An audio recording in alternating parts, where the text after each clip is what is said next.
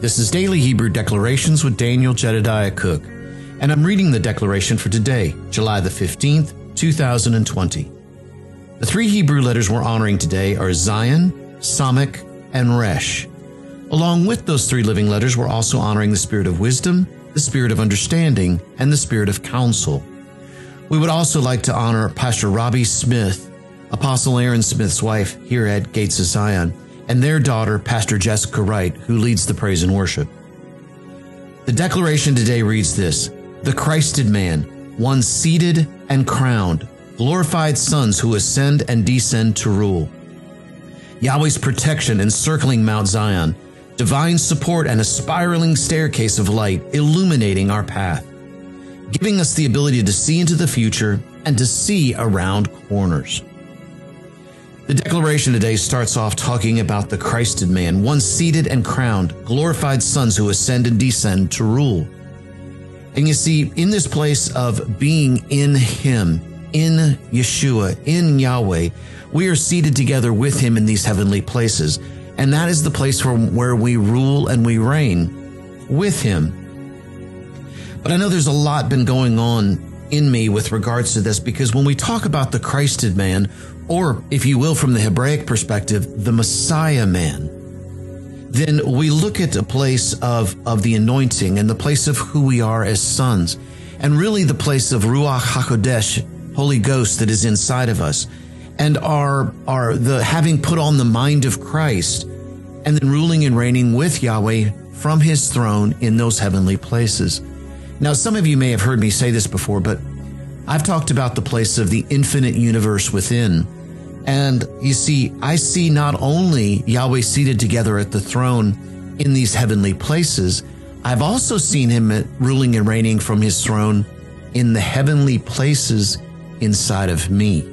In other words, at the center of every one of my cells, there is a place where there is a throne, and that throne is where Yahweh and I sit together, and we rule and reign over the galaxies of my very own cells. You see, there's an infinite universe inside of me. It's not just outside of me. It's inside of me as well. Just because we can only go just so deep with our modern marvels of science doesn't mean that there's not an infinity even deeper inside of us. So don't think of infinity as being outside of you. Think about it as being also on the inside of you. And you see, in that place, those are the places where I rule and reign the galaxies.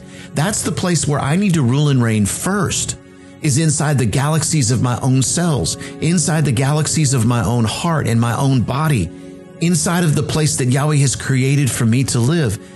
And I'm just having to look and see from a different perspective and find that I am an infinite universe inside of me, not just on the outside of me.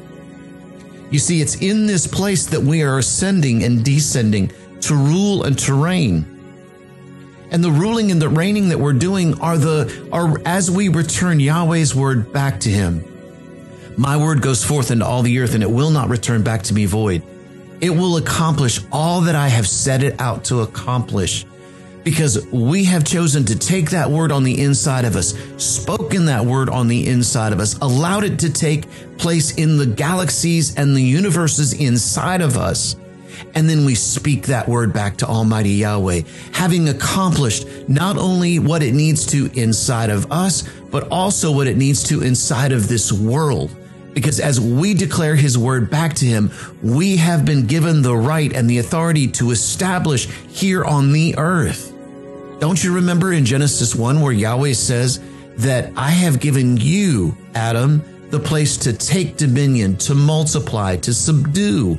All the kingdom words that are in Genesis 1. Yahweh never took that away from us as man, as sons. We still have the right to speak into this earth and establish it.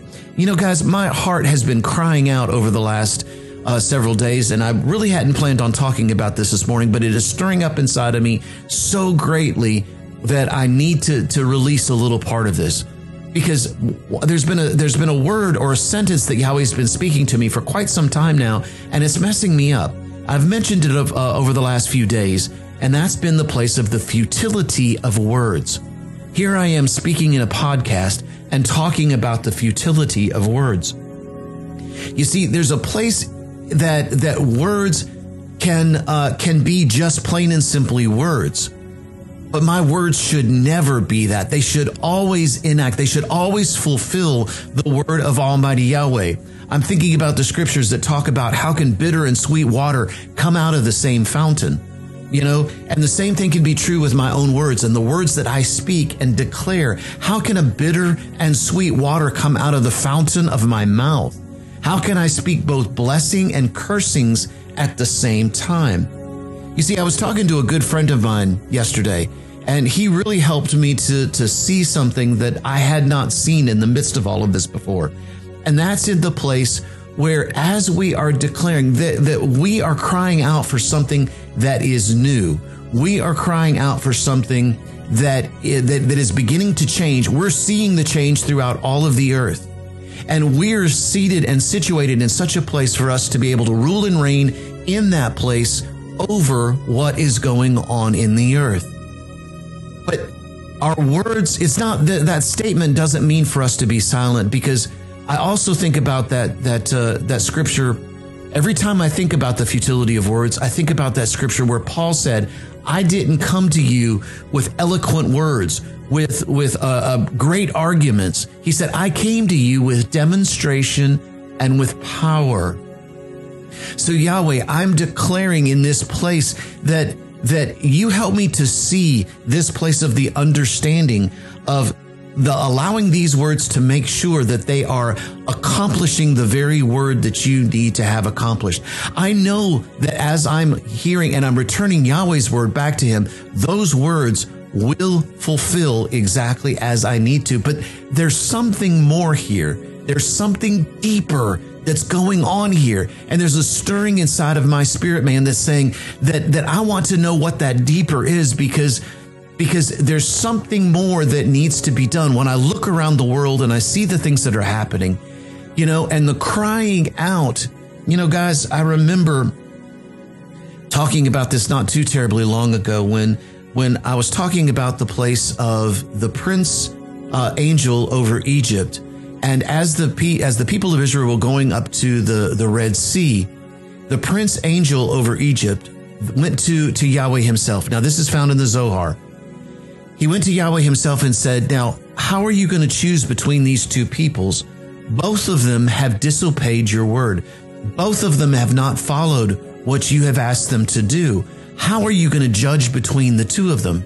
Because see, the prince angel over Egypt was looking at Yahweh's sons as being one who was given charge over Yahweh's sons in Egypt. And so Yahweh says, okay, I called together the whole house of heaven, and I want the whole house of heaven to judge between me and the prince angel of Egypt. Yahweh was asking all of heaven to judge between him and the prince angel of Egypt. In other words, the prince angel of Egypt had a valid argument. He had a very valid argument.